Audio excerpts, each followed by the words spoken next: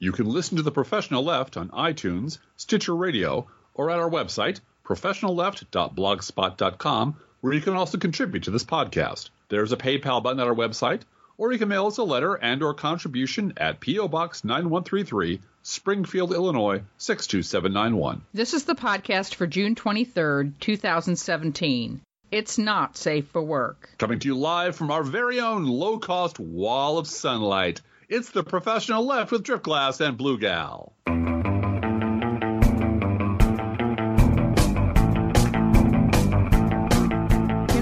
Is going to be beautiful. It's going to have those solar panels on it now. Oh, yeah. It's an upgrade from the previous wall. I guess Donald Trump's, this is the kinder, gentler. It's going to be a giant pair of Spanx, I think, to hold our big, racist, offensive gluttony in that we clearly are. We clearly are a nation now being run by monsters and hobgoblins, and we need a way to hold that in. This is not to protect us from Mexico. It's to protect Mexico from us. Yeah. And it's not going to work because, somehow Donald Trump's bullshit will get over the wall and people will know what's going on here. So, Yep. Shall we jump right in, or do you want to?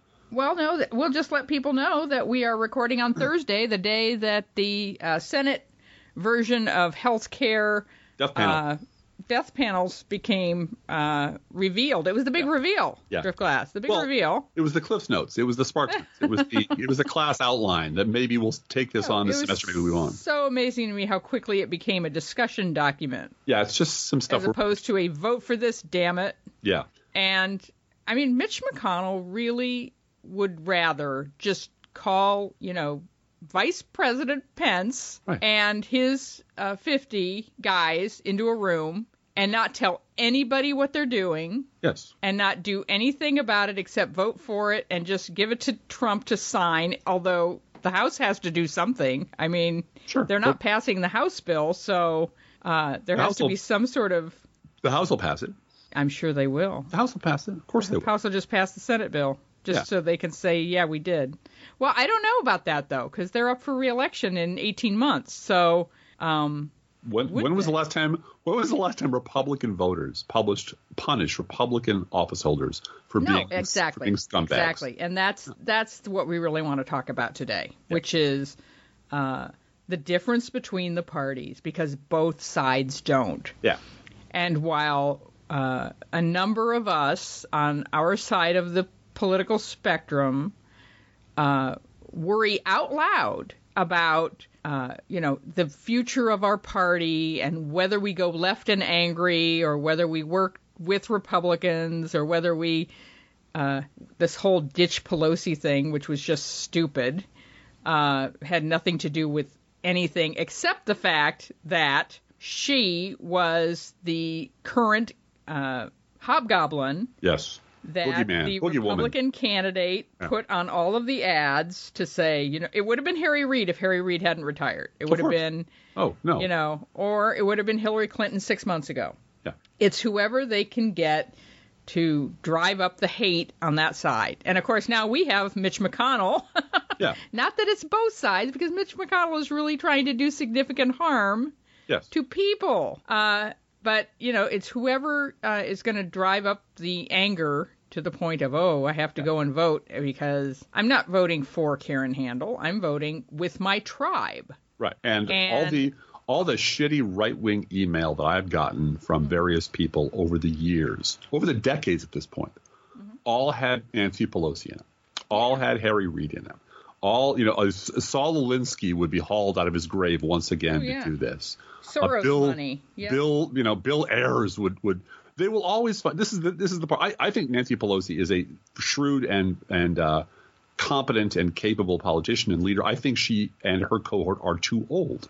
Right. Now, we need new leadership. We do. To arise. It's not out of ageism, but simply because this party has to last past the next 10 years. And there just aren't people in leadership at this point. I mean, Harry Reid said it himself when he retired, which is, this looks like an old folks home. It does. And it really doesn't need to. No. And there are, you and I have complained about this before, at least you've heard me bitterly complain about the fact that we really are, for the most part, skipping a generation in terms of training women to be political and to be successful politically. Because there are a large number of hardworking women in their 40s and 50s who have had careers in business, who have made successes of themselves and built relationships within local communities to where they could launch a political career. They may have made perhaps not their fortune, but perhaps their fortune. Perhaps they've made enough money that they're really ready to take a risk and run for office. Mm-hmm. And it is the Gloria Steinem generation, the Nancy Pelosi generation, that is now training their granddaughters, right? The millennials, to join the fray. And it's like, wait a minute, hello, we're here. What about us? What about we're ready this? right now to go. We have had leadership positions. We've done lots of writing. One of the problems is a lot of us have said fuck on the internet, and so that disqualifies us. I tried to warn you, Blue Gal. Ladies, I tried to warn you. I tried so hard to warn you. Now, it reminds me, before we go on, I just the article that was in W Magazine about Samantha Bee. That said, it was a profile of her, and that's the only reason I actually opened this magazine at the doctor's office, was because, Samantha Bee, I want to read about her. She bridges the generations between the baby boomers and the millennials, the article says. That's great. No, she doesn't bridge anything. She's a Gen Xer, and that's why she's able to be a comedian. That's why Marcos Malitzis, you, me, Shakespeare's sister, Samantha Bee, Jon Stewart, Stephen Colbert, all of these people are the guy who wrote, The Big Short. Yeah. Right? Yep. That whole generation of muckrakers. They're all 53 years old or thereabouts. In that range. In shooting distance of 53 years old. Yeah. Because they're Gen Xers, because they were brought into the workplace right at Y2K. Yes. And we all had to learn computers for our jobs right away. And we came right on, and we're entering our careers, or we're expanding our careers right at the point where the internet was born. Well, and at the same time, yes, George W. Bush stole the 2000 election. Yes. and that generation, I'm a little bit ahead of that curve, but not by much. No. That generation came online as the downsizing, right-sizing, leaning out the destruction of the middle management workforce. When we were shedding assistants and secretaries and pretty much flattening the organization to save money, what that meant was that if you came online at that time, you had to absorb 10 other job duties, walking in the door, and you had to be really good at it. And you know what? A lot of people, myself included, never made it out of middle management. Right. And then the recession came along and just wiped me out, along with millions of others like us. But I just want to mention that is a perfect transition to where I want to end our podcast about the training of the great grandchildren. Yep. Yeah, well, you go right ahead. Let's just go ahead and do this right now, because I think it's a fascinating story. Yeah. Oh, so, you want to do the? Let's move the end to the beginning. The happy ending at the beginning, but then they'll hang up, Blue Gal. Then we won't get paid extra. There's the foreplay, and then the sad story, and then you play them out with happy music. Come on, it's like you've never sold shoes on the street before. For goodness' sake. All right. So about training the great grandchildren. Well, I spent my day yesterday. Feeling pretty good. I went to a community organizing organization that works with works with gang intervention and poverty and jobs and community health needs, and they do it for nickels and dimes. And they needed my help to do some stuff, and I'm going to help them do some stuff, and maybe I'll make $4 here and $3 there, but they don't get paid anything. But these are people who've been in the trenches for decades. And they are working at the local level to make the world a better place. At the grassroots level, in the bad neighborhoods, trying to make a difference. They are committed to it. Some of them are wealthy, who've just decided this is how I give back to the community that made me wealthy, which is great. Some of them are just regular working class folks. Some of them are ex-offenders, but they're all committed to doing this good work. And I think it's wonderful. And it was refreshing. It was like, oh, okay, I remember this. This is where single moms are walking through here with their kids on their hips, working here part time. And there's a hub of activity of people who need help And they know to go here, and they do very good work, and I'm happy to be a part of it.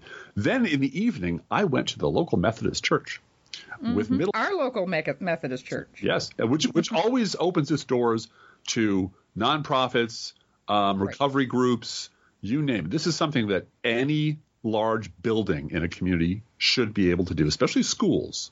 Right. There's lots of untapped resources out there in the world that shut at 3 o'clock or 4 o'clock or only open a few hours that could be open for a few extra dollars for parents and kids and community groups to use to get together and work together and use the internet and use the bathrooms and use the faucets.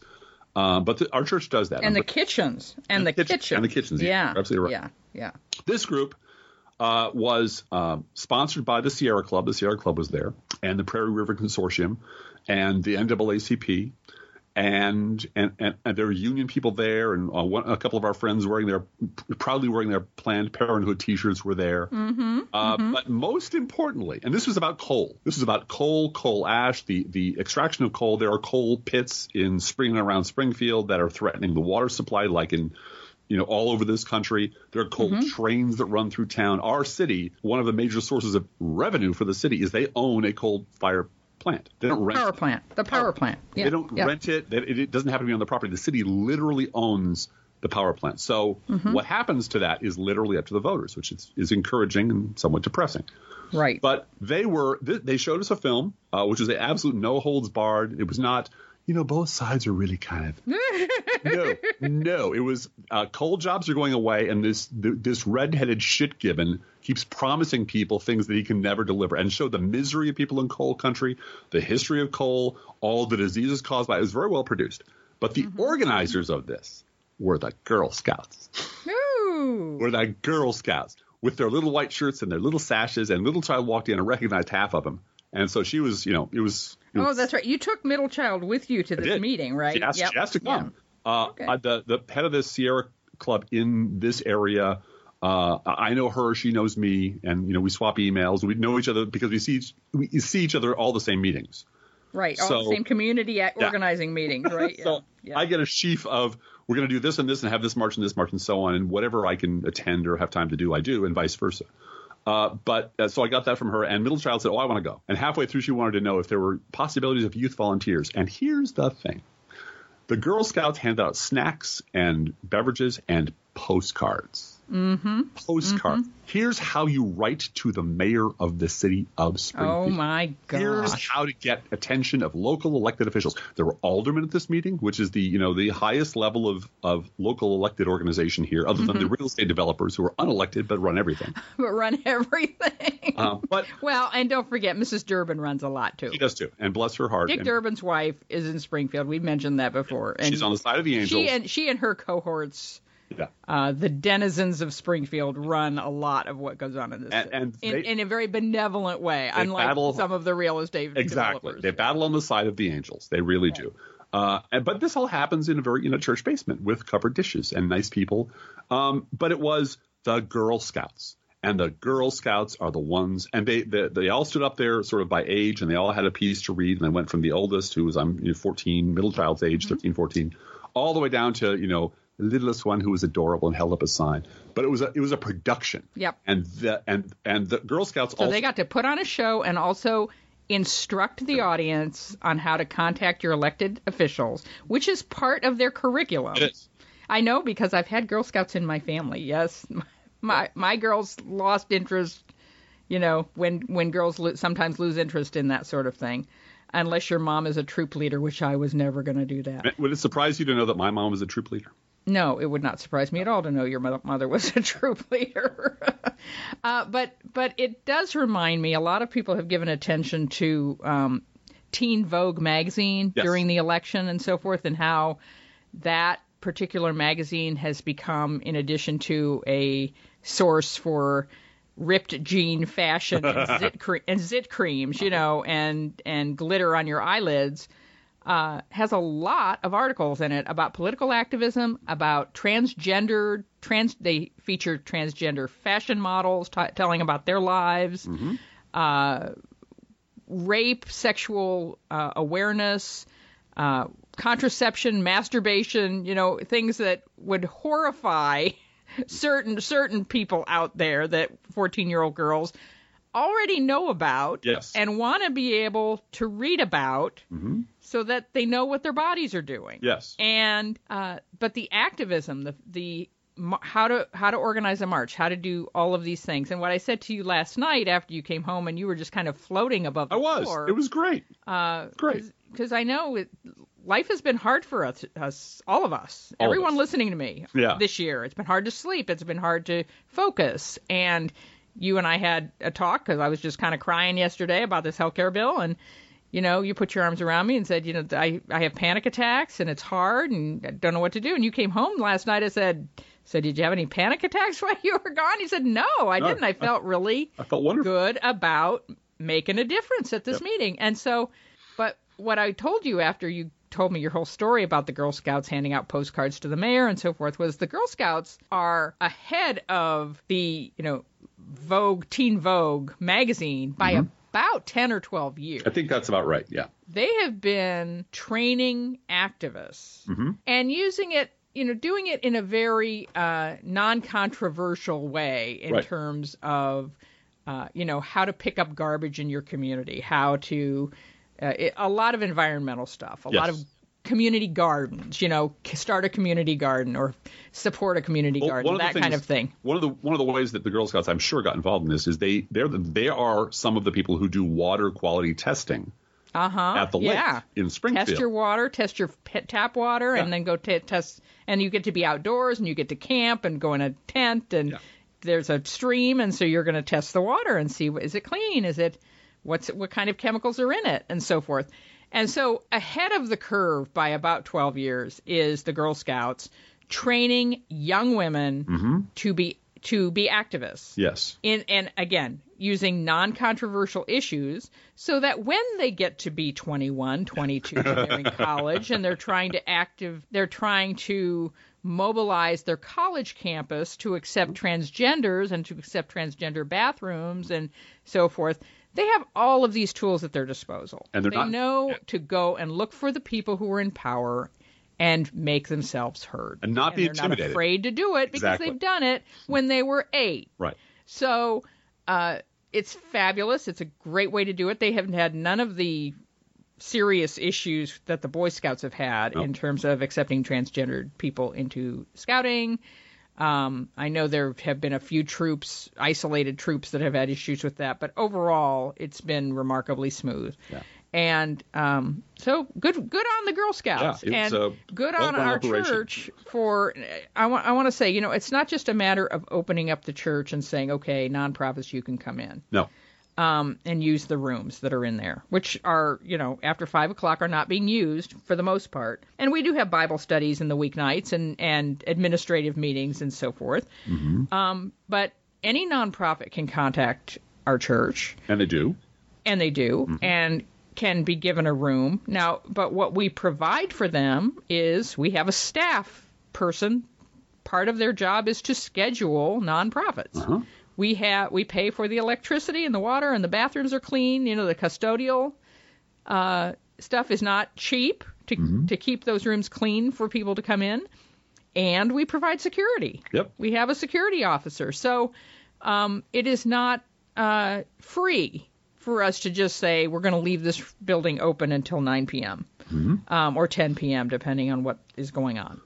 But it is part of our giving back to the community, and it's something that all public buildings that are trying to reach out to the community should be doing. That is one way to, and I know that kind of outreach works in terms of people who would not in any other way walk into a church. Would walk into a church for a Sierra Club meeting, right? Or Al-Anon. Or Al-Anon. Well, those people might be more likely to walk into a church. I mean, some of these are have some sort of faith-based element to them. But when the mayor or alderman do their budget meetings, they always schedule one for this building and this area. This is where the ward meets because they know that people know where it is. And they're always it's full. Safe. And it's safe. And it's a large building, and it's easy. It's on a major corner where people can't get lost, and has parking.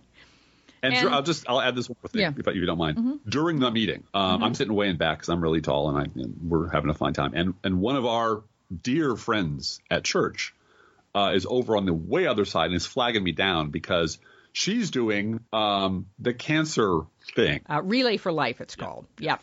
But she does all the lifting. It had nothing to do with me, but she wanted to check some detail that I happen to be involved with.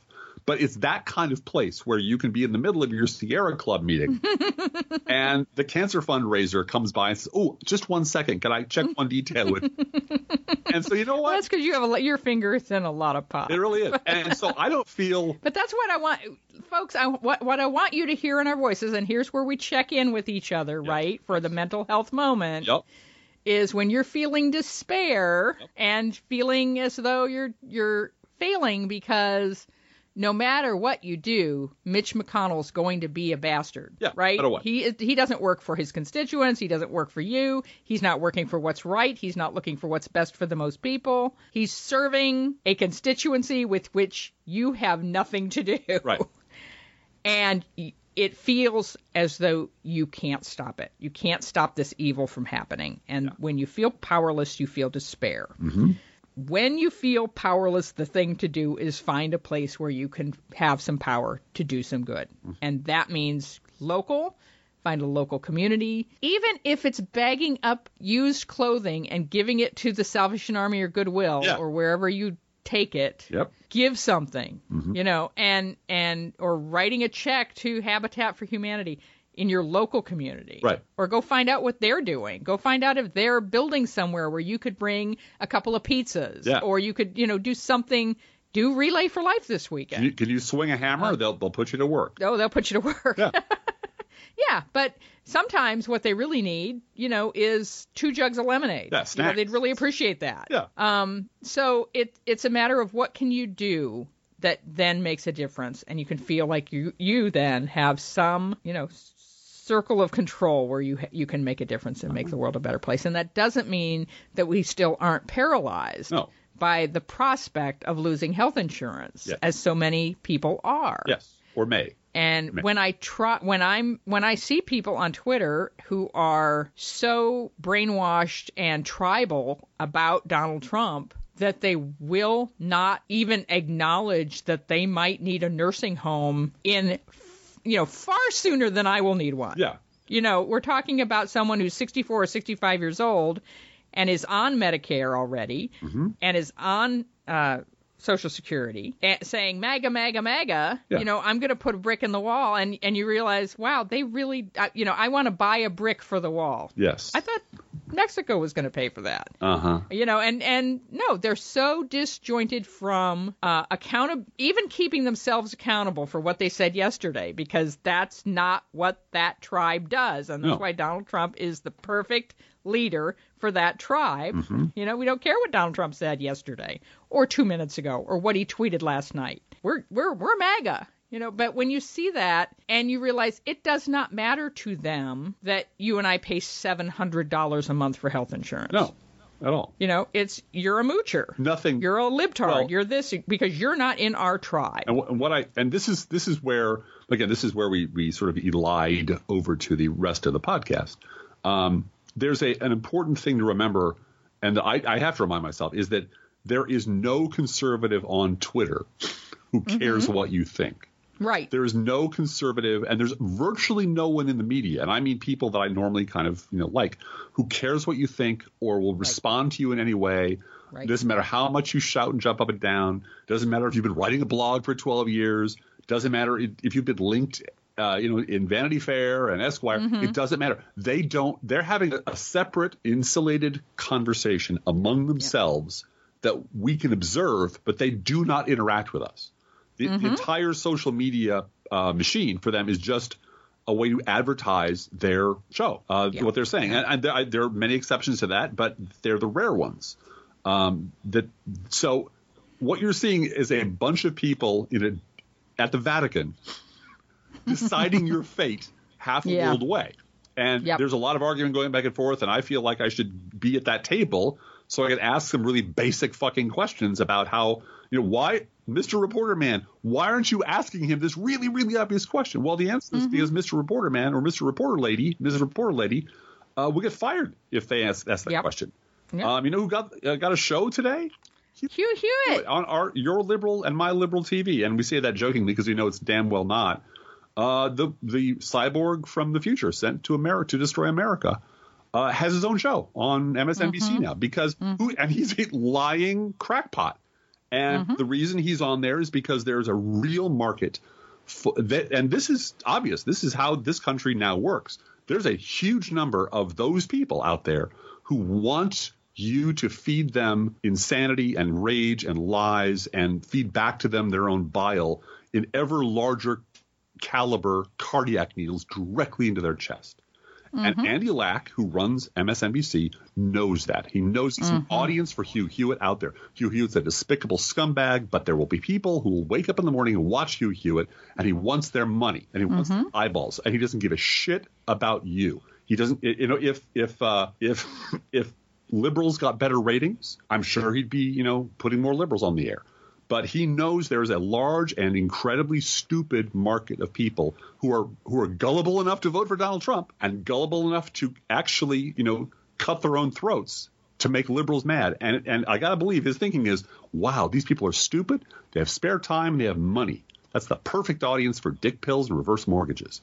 So let's give him Hugh Hewitt. Let's give him Greta Van Susteren. Let's give him Joe Scarborough. And fuck the liberals. This isn't their network. This is Comcast network. No liberal pays my check. Comcast pays my check, and Comcast is a corporation.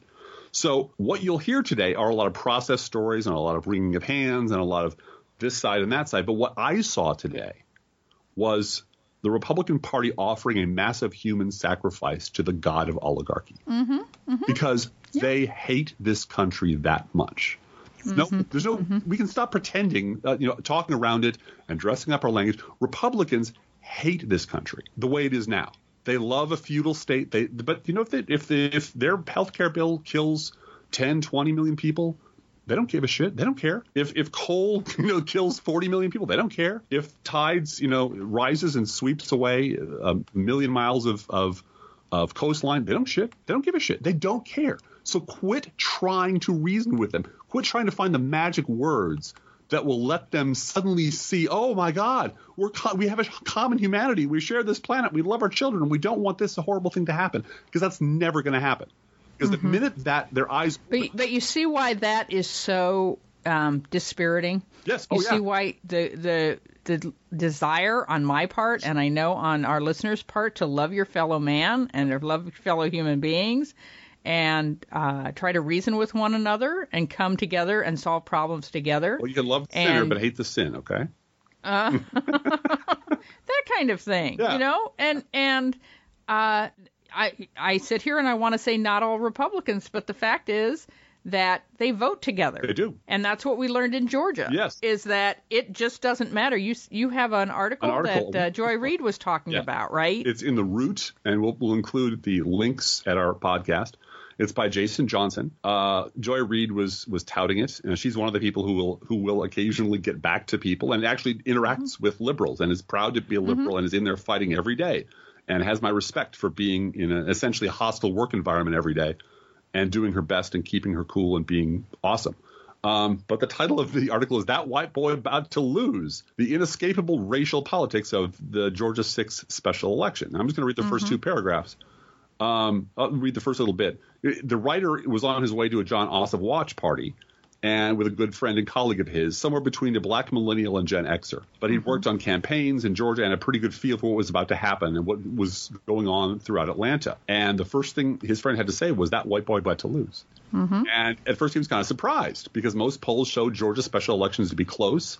Democrat Ossoff was performing reasonably well, et cetera, et cetera. However, within a few days on the ground and knowing the district, I expected Ossoff to lose in a close race. But hearing that sentiment from a campaign insider was unexpected. Yet it became a resounding theme, especially among the African-American political consultants and campaign insiders I spoke to.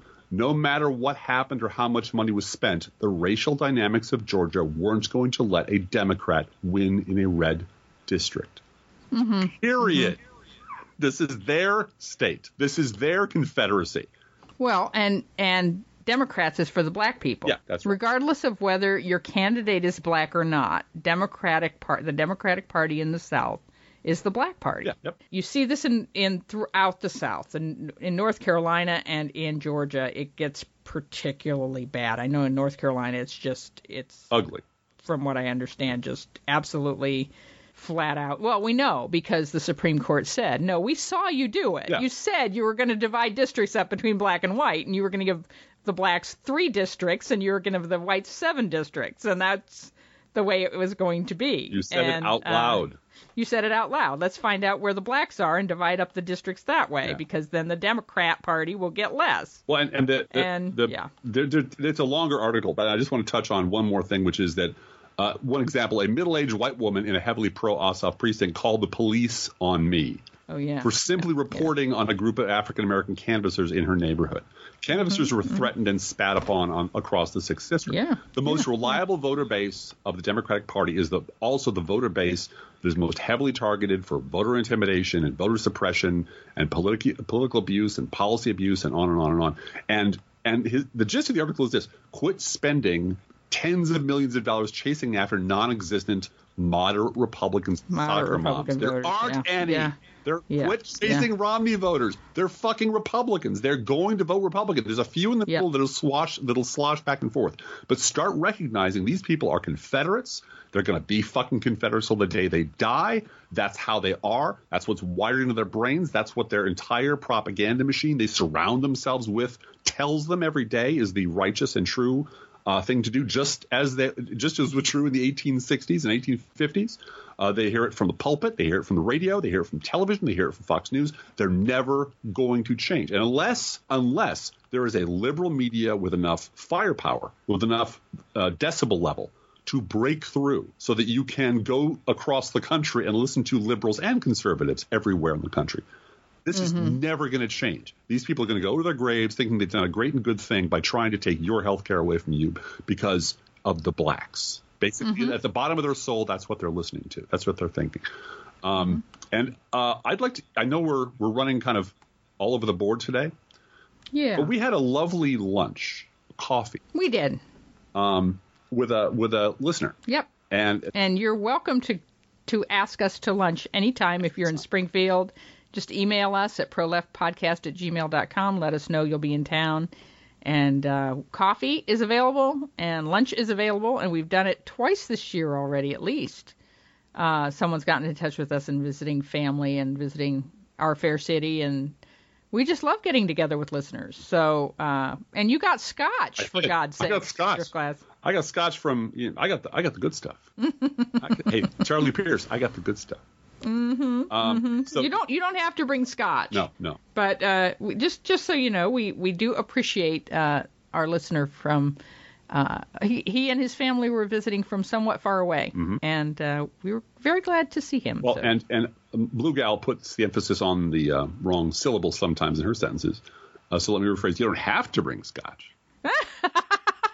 No, really, scotch. I talk a lot about it. I like the taste of it. It's the drink of my people, but it takes a while. I don't sit and, as tempting as it is, the last 6 months, I don't put a nipple on the thing and drink it like a nerd. No, you don't. Every so often, and it's it's less than 3 times a week that you will have 2 fingers of scotch and a glass of ice, and you're not a drinker that way. No. But I've already had my drinking you appreciate it. I appreciate it. You appreciate really it. Do. Yes, you do. And what he suggested, I don't think we're going to have time to do it today.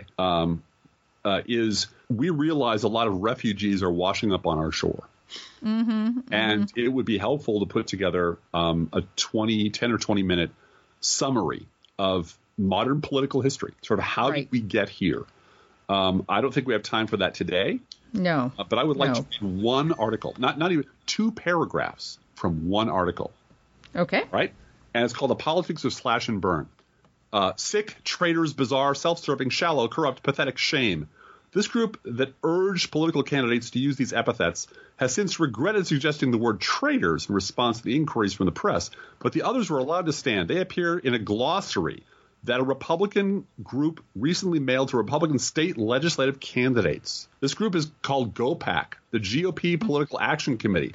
Its chairman is Representative Newt Gingrich. The pamphlet, Language, a Key Mechanism of Control, comes with a letter from Mr. Gingrich himself. Its message to candidates is step up the invective. Use words like these to describe opponents. These words work. Mr. Gingrich's injunction represents the worst in American political discourse. Blah, blah, blah, blah, blah. The article ends with the nakedness of GOPAC. This is so quaint. This is so fucking quaint. The nakedness of the GOPAC offering also makes it useful. There must be limits to the negative politics that voters will bear. The bald appeal to invective will certainly probe those limits. For now, it should be said that some adjectives in the glossary aptly describe the glossary itself. Shallow, sensationalist, and yes, shameful. Mm-hmm. That was written in 1990. Yeah. That's a full human generation ago, 27 years ago. 4 years later, Newt Gingrich was the Speaker of the House, and Rush Limbaugh was his able assistant working the microphone on the outside of the Republican Party. Right. And liberals have been warning about the apocalypse ever since. We have been saying over and over again, these people are tampering with forces so dark and so terrible and so bloody and so uncontrollable and so barbaric that the day will come when you will not believe what the fuck your government's doing because it's being run by monsters. And that day is here.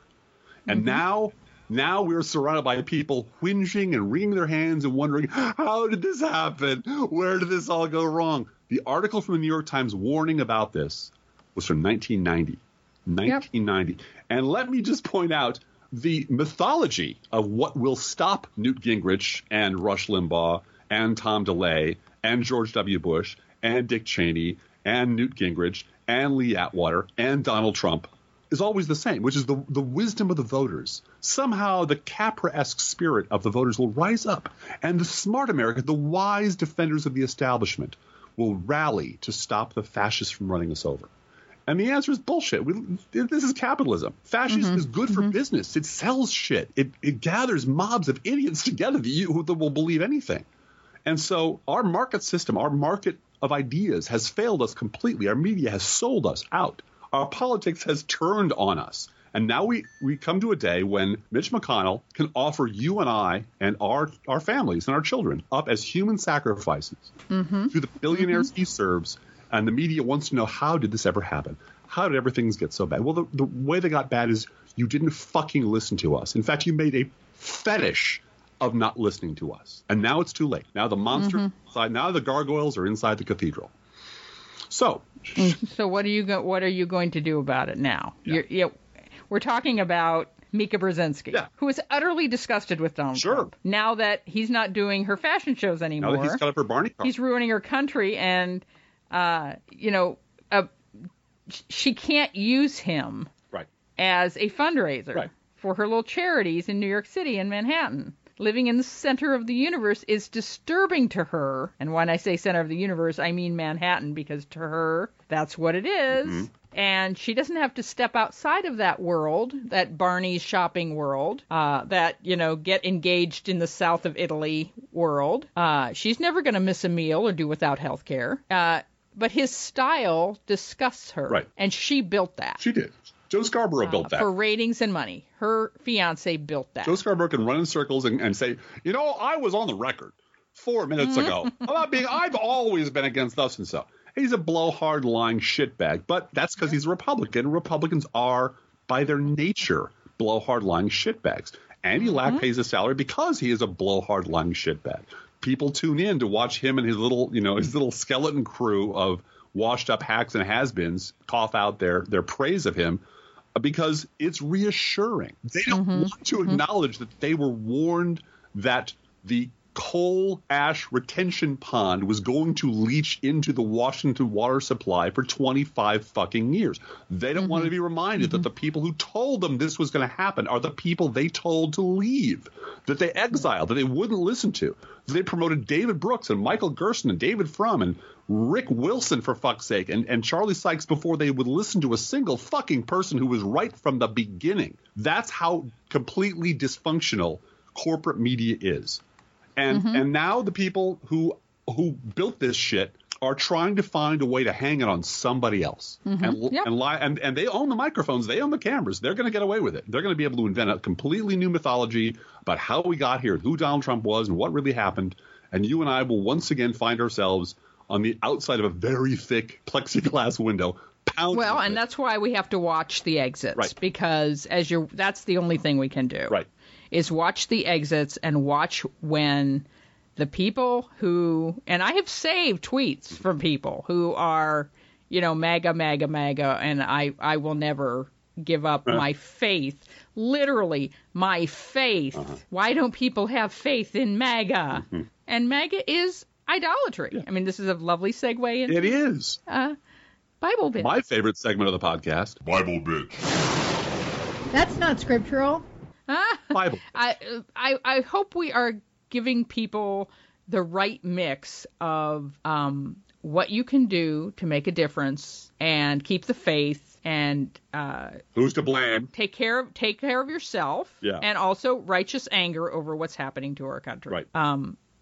And I think you and I do that in our own ways. Your testosterone levels very high today, Driftglass. Well, this is what happens after a day of do-gooding. Now I feel like slaying dragons. So.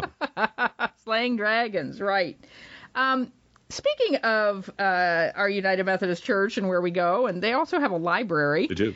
And one of the very active ladies at our church helps to take care of the library, has kind of tracked down Middle Child and tracked down me to say, would you guys grab a book from the library or grab something you've already read from the library and write something for the newsletter? Could you do that for me? In my spare time, sure, I could do that. I could write a book review for free, sure. I went to the theology shelf, thinking I could double dip, Driftglass, and found a book by John B. Cobb Jr.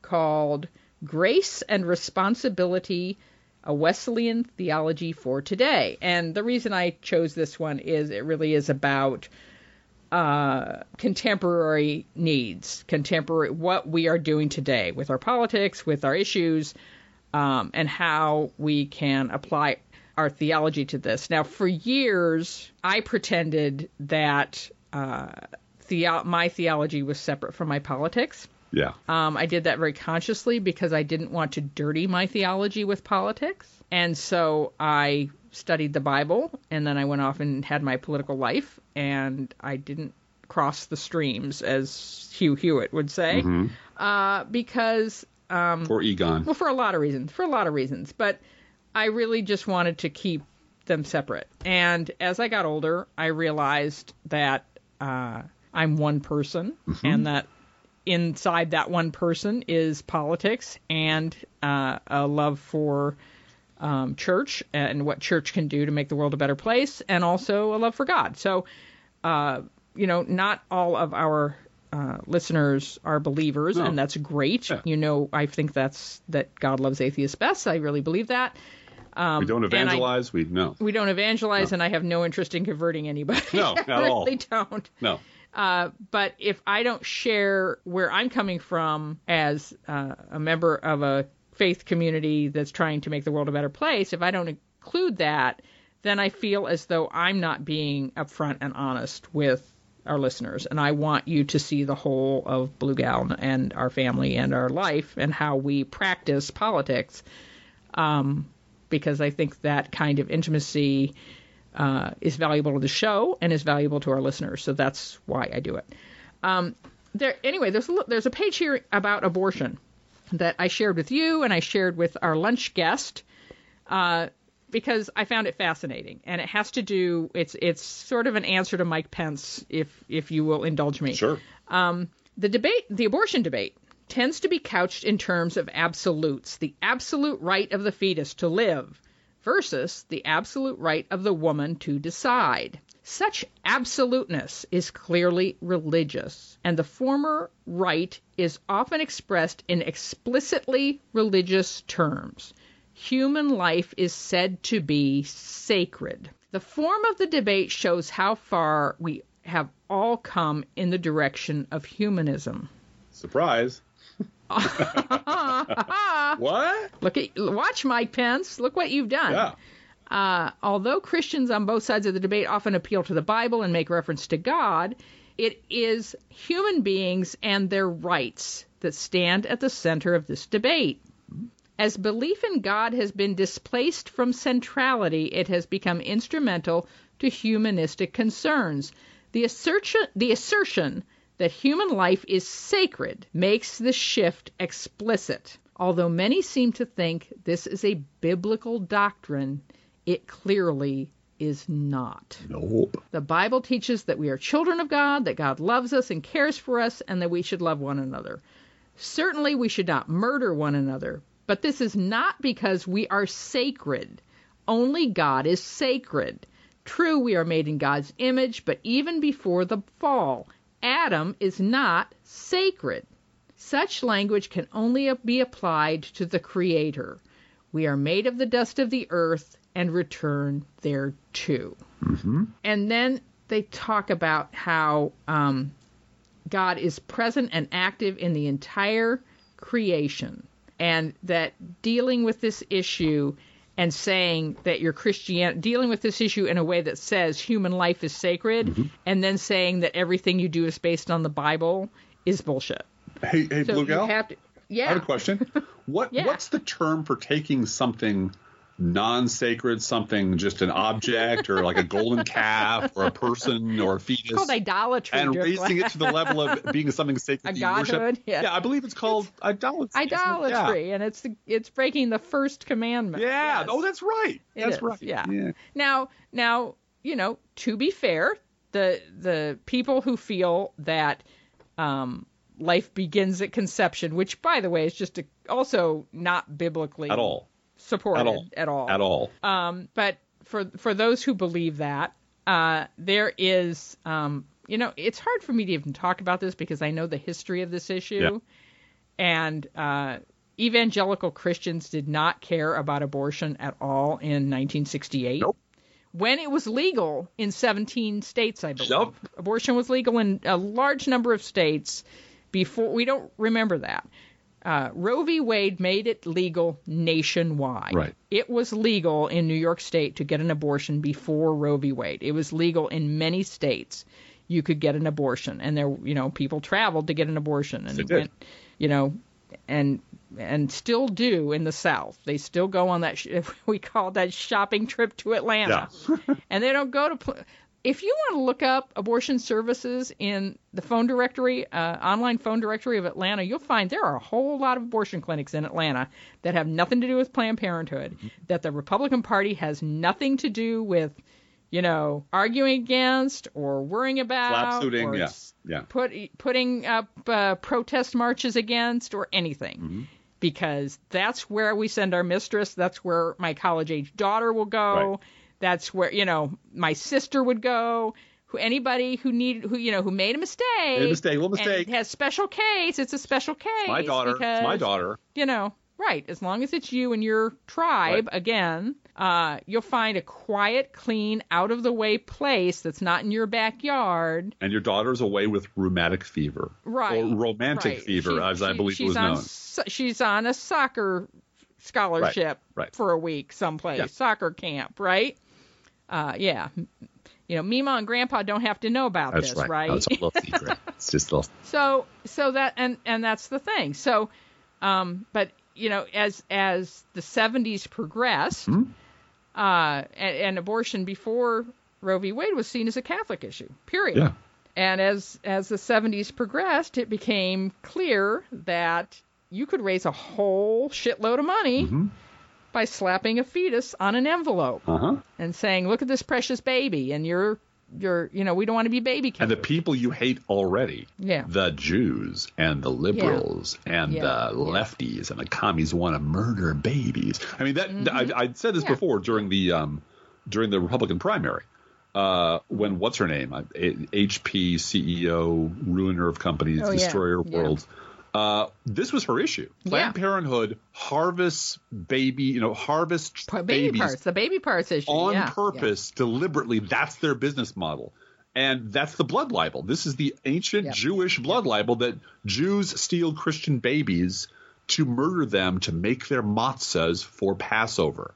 Yeah. And this was a thing that lots of people in the Dark Ages, in the Middle Ages, said. This is how Christians turned their basically fellow religionists, people upon whom their religion actually depended for legitimacy, into the evil, hateful other. They invented this entire portfolio of things that Jews did that were monstrously evil, that were completely fictional, and then locked them up for it, hated them for it, murdered them for it, put them in ghettos for it. Long before, Hitler, there were the first pogroms, the first attacks by the Vatican were against Jews.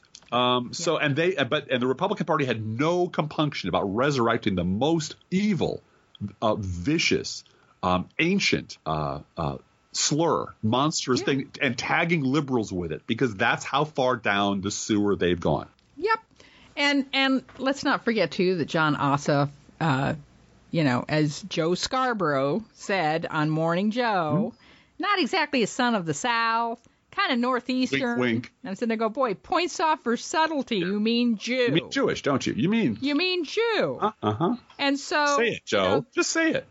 Just say it. You know you mean it. You know you mean it. Just say it. And so, it is disheartening to lose an election, folks. Yeah. It is disheartening to lose an election. This was John Ossoff's first campaign. Right. This, his opponent painted him as a baby, as a college frat boy, because he could. He's young, and the fact that he took a district that was anywhere from Republican plus 16 to a Republican plus 32, depending on which candidate in the past 10 years was running. This is Newt Gingrich's district. Right. So the fact that he brought that to -5 Democrat is quite an accomplishment for a young first-timer. That, did not have the benefit of prior office holding, or at the last minute, it turns out. And tried to be nice. And tried to be nice. That's the other problem. Yeah. Right. Try to be nice. Try to be a gentleman. Bad strategy. But a rookie mistake. And the fact that there was money coming from Las Vegas from a Jew. Ironically, what's his name again? Sheldon Adelson. Shelley Adelson was dumping money into Karen Handel's campaign. Of course he was. Of course he was. Yep. This was a proxy war. Right. Absolutely a proxy war. And that's. Yep. But I'm glad you brought up Newt Gingrich, because Newt Gingrich, again, an entire generation has now gone by that has not known anything other than the conservative vocabulary about liberals being the normal language we just speak around the house and on the radio and on television. Liberals are liars. Liberals are traitors. Liberals are scum. Liberals love the terrorists. Liberals hate this country. Blah blah blah blah blah. That has become the absolute normalized vocabulary among conservatives. And the people who back in the 1990, 1994 were wringing their hands and hoping surely someday someone will come along and fix this.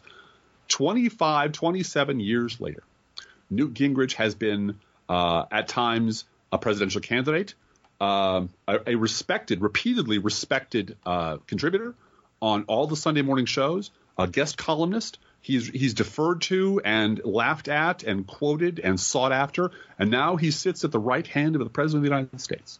That's what hate produced. That's what a campaign of steady, Orwellian, brainwashing, hate-mongering, paranoia slinging on the right, fully funded and vetted and approved of by the Republican Party for 25 years has created. And so don't fucking tell me that Donald Trump came out of left field and no one knows how he got here.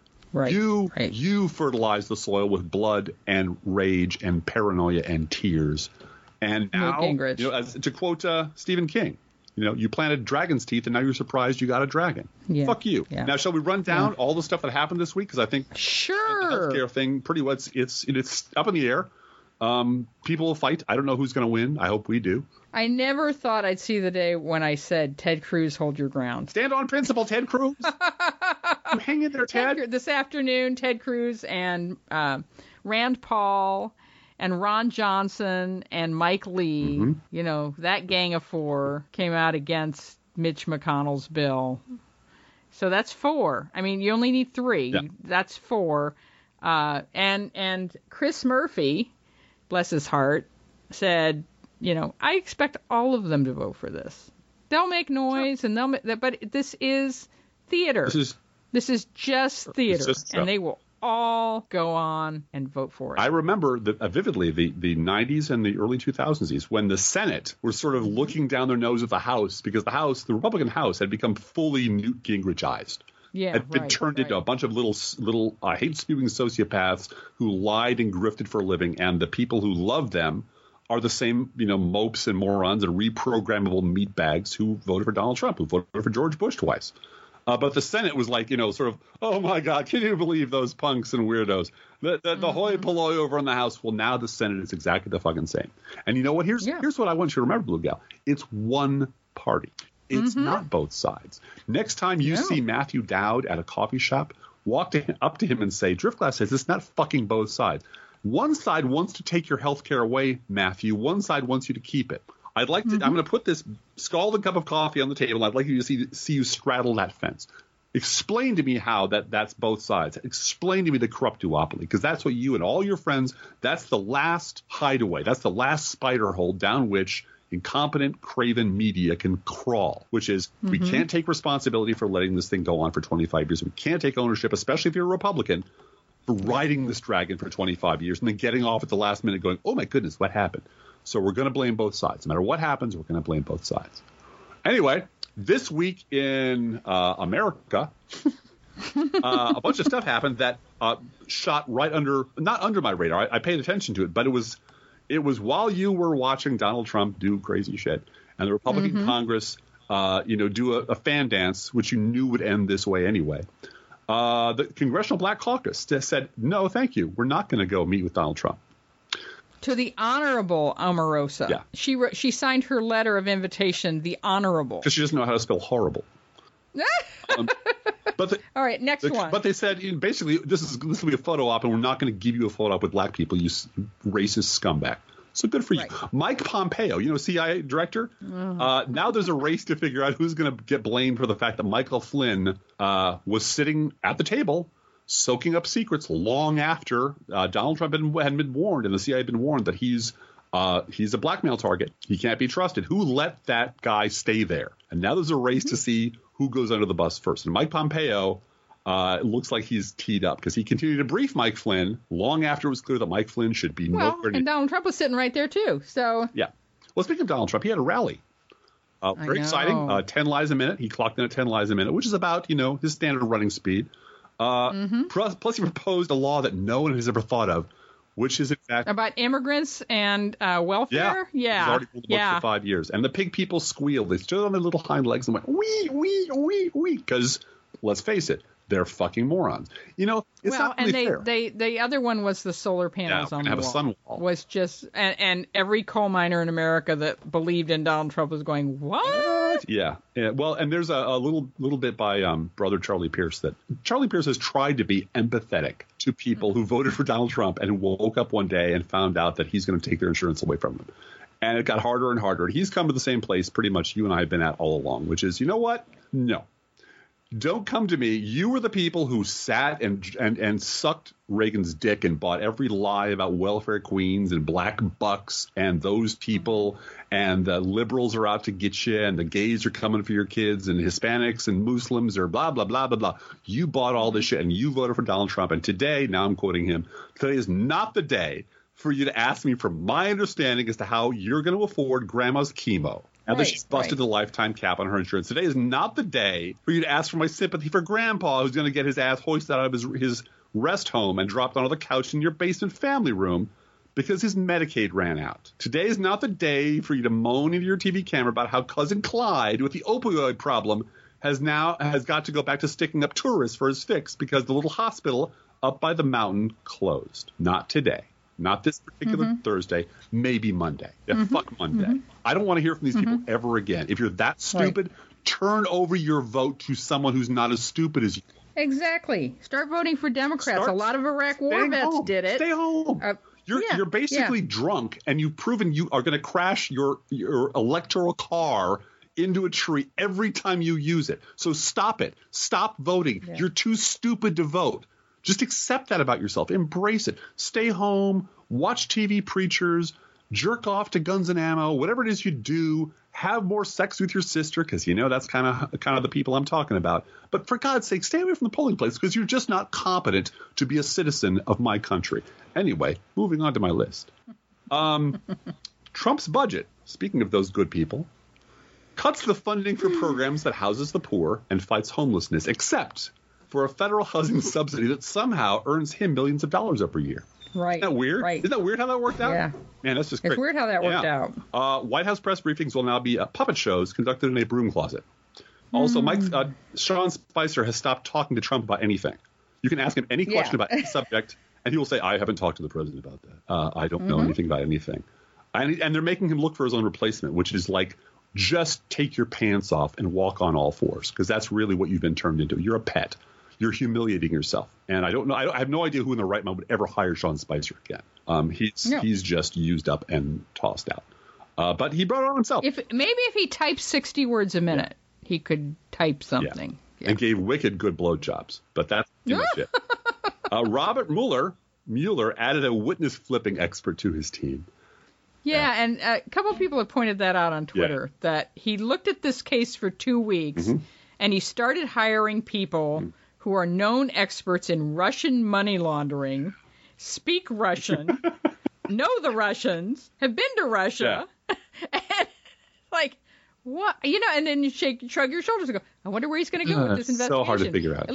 At least he's not investigating the president. Right. It's just misdirection. Why even? And now witness flip. People who are experts on getting witnesses and witness flipping. Yeah.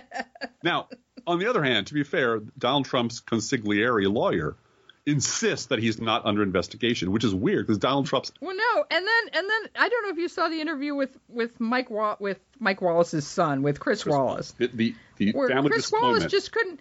Chris Wallace could not believe what was coming out of this lawyer's mouth, because the first sentence was, "How dare anyone be investigating Donald Trump?" For God's sake. No, and then no one's investigating Donald Trump. That's crazy. He's not and Chris Wallace just like, you just said. No, I didn't. And it really was, it was the argument office in Monty Python. It was, no, I'm not. Yes, you are. No, I'm not.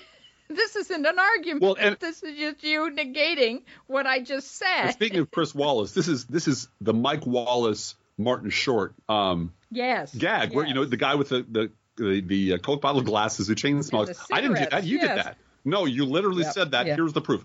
Why don't you look at yourself? Why don't you look at? And it's just, it is. And at that point, as a reporter, you're going, I don't even. And this is a much bigger question, which is, why are you bothering to treat these people? I mean, they're very serious. This is as serious as it gets. Our country is under attack.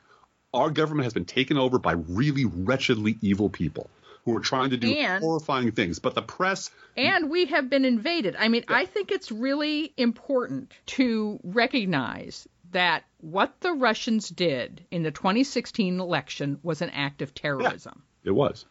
And the fact that so many of us were sobbing in our boots on election night has to do with the fact, we didn't realize it at the time, but we were under attack. We had been attacked, and our election had been stolen from us. And Republicans are completely okay with that. They're okay with that. Think about that. Just. And I'm so disappointed that American women are so stupid that and that Facebook is such a huge part of their lives that they will believe anything they see. I mean, and I know, and you don't do Facebook, and you're very clear about that on your the few things you have to do for Facebook. You've got your icon saying, I'm never on Facebook. That's what your icon is a blank head saying, I'm never on Facebook. Yes. Okay. Yes. We found out that liberals cannot abandon any corner of the internet. We have to be there. We have to be fighting back. I agree. We have to be answering every single thing. Because the thing that flipped this election was Facebook posts about Chelsea Clinton's wedding getting paid for by the Clinton Foundation. Right. And that was the straw that broke the camel's back for a bunch of stupid white women who were inclined not to vote for a woman anyway because that's against their normative feeling about things. Indeed. And it convinced them to vote for Donald Trump, not to stay home, but to vote for pussy grabber. Right. And that can't ever happen again. And if we're going to say that can't ever happen again, we have to be in every corner of the internet. And well, here's the thing. Fortunately, I mean, it did motivate a whole bunch of people who were on the sidelines in politics to get involved. But well, you know what? I agree with you. We have to. I don't have to. My job is, for example, in our house, my job is to get the stuff off the top shelf. I'm really good at that. I'm like gifted in that area. I can get 6'8" is really good at that. I store things there. By the way, the first thing that my dad said to you when we visited him 2 weekends ago was, "Oh my, I forgot. You're as tall as James Comey." Yes, I am. Yeah, and you know what? You know what I never did? I never fucked up Hillary's election. So no, you Comey. didn't. Yeah, I'm and Comey wears lifts. You think? Well, no, he carries himself like a tall guy who's been tall his whole life. Yeah, yeah. And he does curl himself around and sits down very quickly. There's a whole series of strategies on how to make people, because it's not good to not be afraid of you unless you mean to. Right. People react very badly when they're afraid or intimidated. Right, they lock up. They don't talk. So there are actually a series of, strategies for getting in and out of a room and talking to people in a way that puts them at their ease that I'm reasonably good at, and that I cast aside when I have to be scary, like when when boyfriends come, potential boyfriends come. Right, when boyfriends start coming over, you will stand at your full height and look down on them. I have no interest, and I have no skill, and I have no feel for. I'm really good at putting words together. I'm pretty good at talking in public. I'm pretty good at constructing arguments. There's a lot of things I do really well. Facebook is simply not one of them. Facebook is not one of them. And it makes my flesh crawl. The concept of it makes my skin crawl. So I acknowledge that people also. But I'm saying that people who are going to be the paid activists for the DNC are going to have to be there. Sure. And not look down their nose at that platform or whatever platform. Absolutely. And I'll be in the next room with my IBM Selectric and carbon paper, just typing away.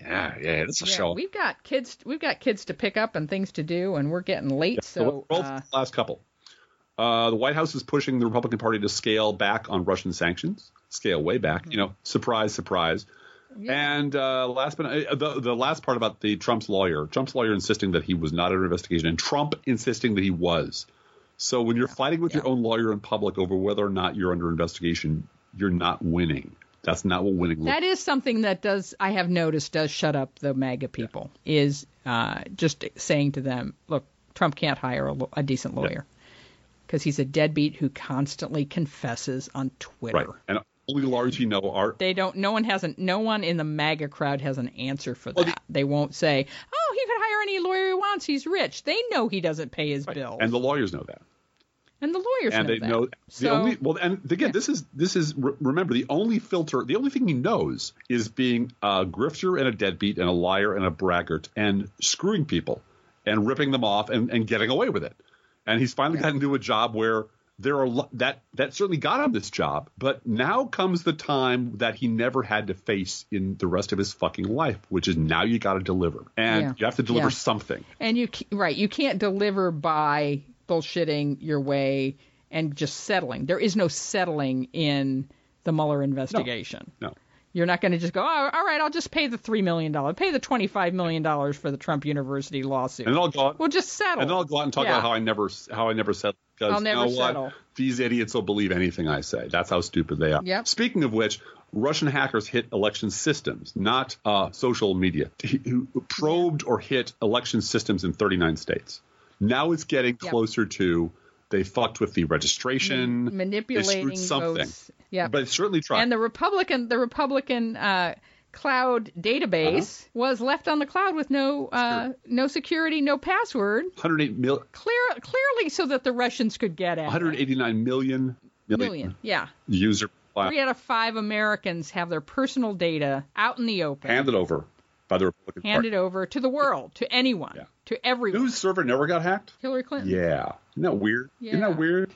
It's like she was onto the fact that there was some scurrilous shit afoot and the Republican Party was in on it, or at least didn't care about it. And maybe we should lock things down a little tighter. And again, I think I really think that whole private server thing, in addition to being something that previous secretaries of state had done and told her how to do because it just was easier. She did not want Trey Gowdy looking at the receipts for her daughter's wedding. No, because now we're back to and it wasn't it wasn't the foundation paying for it. The foundation has public financial records. Because we're back to because you know what else she lived through? She lived through the Christmas cards list. She lived through Lincoln bedroom. She knows they were going to look in her underwear drawer. They knew they're going to go through my underwear drawer. They asked her at the 11 hours. At the 11-hour testimony on Benghazi, whether she was alone that night. They're going to go through. And she laughed and was laughing that, she alone. And the woman, woman Republican, nobody Congresswoman. I don't think that's funny. Why are you thinking that's funny? And I don't think that's funny. She knows that Republicans will use the power of subpoena to go through her underwear drawer, take anything they can find, a Pizzagate. A pizza place, wrap it in red meat and throw it to the dogs because that's what Republicans do. Right. They don't exactly. Again, they hate this country. They dream of a feudal system, and the people standing in their way are the people they most hate in the world, and they will do anything to get them out of their way. And they're unburdened by conscience. But you know what? Yep. It comes to me about Facebook that each week we post to our Facebook page, and when I say we, we do, and I'm jealous of Tom Lay at Deadspin because he wrote a much better headline than I did. Donald Trump drives golf court on the green like a true shithead. He did. He drove his golf cart right up to the hole, like he's playing polo. Okay, like he's just going to swing the club from his cart. Yeah. Like it's a polo mallet. He's that lazy. And get that. He's that lazy. He's that fucking lazy. And the Secret Service is walking alongside the cart. What an asshole. Yeah, well, hey, look, when Obama was in office, the Secret Service had to break sweat. You know? Yeah, no, I know. When George H.W. jogged, they had to break sweat. They're like, what's he doing? Yeah, he's sitting in his office, watching TV, eating chicken. Okay. Yeah. They just got on the golf course and, swing a... They got to keep up with the cart. Yeah, okay. They walk alongside the cart. They do. Yeah. But he, in violation of every golf club rule, this oof drove right over the green. And, of course, he's driving, as I wrote today, he's driving like he owns the place because he does own the place. Well, he treats the greens like he treats the representative of Montenegro, President Montenegro. Get out of my way. Get out of my way. Yeah. Fuck you. And I said, and the people that were making the phone video that showed him doing this said, look at that, driving right on the green. You can do that when you own the course. I said, they let you do that. It's just like grabbing pussy. Right. It's, And he does. He just goes around like it's a polo mat. A polo mallet. He went after that hole like a bitch. He did. He went after that golf hole like a bitch. You can do that. Yes, you he can did. do that, It was married. The hole was married, But, it's so pitiful. Well, those tits are fake. You know that, right? It totally ruined their look. Yeah. Yeah. We remember. Yeah, you voted for that guy. You voted for that guy. Each week we post to our Facebook page and website an internet kitty sent in by you, the listeners. But this week we are again featuring an internet dog. This internet dog is Winnie. Winnie gave birth to 4 beautiful puppies this week. So much Winnie. They are beautiful. So much Winnie you won't believe it. So much Winnie and baby Winnies, and they're 2 boys and 2 girls, and she's a wonderful mother. Mm-hmm. And she would like to tell Beyonce to eat her heart out because twins, please. Fuck that shit. I had 4. You twins stand on my head. Try having 4 and see how you do. There, Beyonce. Yeah, right. No, Winnie did very, very well, and they're all healthy and very happy, and they love their mom, and their mom is a very good mother. So we're so proud of Winnie. Winnie belongs to one of our longtime listeners and supporters, and so Winnie is on our Facebook page and website, and you should go take a look at her and her lovely family. They are so lovely. You can send your internet kitty to us at our email address, proleftpodcast@gmail.com, where you can also write to both of us. Feel free to write us. We love hearing from you. Be aware that if you write us at any of our addresses, we reserve the right to read your email or U.S. Postal Service. Go Postal Unions! Letter on the air unless you say otherwise. Don't forget our gourmet coffee guideline. If you can afford to buy an espresso-based beverage for yourself, buy one for us. And don't forget our Amazon link at our website. We believe in buying local, and we also believe in shopping Amazon with our link if your alternative is a big box store. Approximately 1% of our listeners support this podcast with a contribution. You can too. See our website, professionalleft.blogspot.com, for details. Both our PayPal and postal address information is there at professionalleft.blogspot.com. Also be aware that this is the time of year when our post office box gets a little empty. It does. It's lonely. So if you're looking for a time, it's just cyclical. People are in their gardens. People are traveling. And but if you're looking for a time when your letter is going to get faster and more attention than it would, say, in November, when September and November are when a lot of people write us. If you want to send it, May and June are really good months to write us and know that you're right through the 4th of July, that your letter will be treasured as a unique item because we just aren't getting that much mail. So would love to hear from you if you have time to write us. Please share our show on Facebook or Twitter, and thank you for doing that. Hey, Drift Class, how are the Internet Kitties doing this week? You know, Blue Gal, the Internet Kitties do not remember that Barack Obama spent the first 6 months of his presidency obsessing over Mitt Romney's crowd size. Let's think about living. Think about living. Let's think about loving. Think about loving. Let's think about the hooping and the hopping and the popping and the lovey-dovey. Let's forget about the wine and the crying, the shooting and the dying, and the fellow with the switchblade knife. Let's think about living. Let's think about life. The Professional Left podcast is recorded under a Creative Commons license. Copyright 2017 Drift Class Blue Gal Podcast. No. Oh, hold on a minute. Hold on. Middle child wants to say something. Fake news, sparkle farters. We had a comment at my blog last week. What was the comment again? Fake news, sparkle farters. Fake news, sparkle farters. Yeah, I like that. I published that one. I made you publish that one. Yeah, Middle Child said you should publish that one, definitely. Comment below if you want Drift Class and I to start a science fiction podcast. It will be 2 times a day, hour long each, 365. Thank you. Goodbye.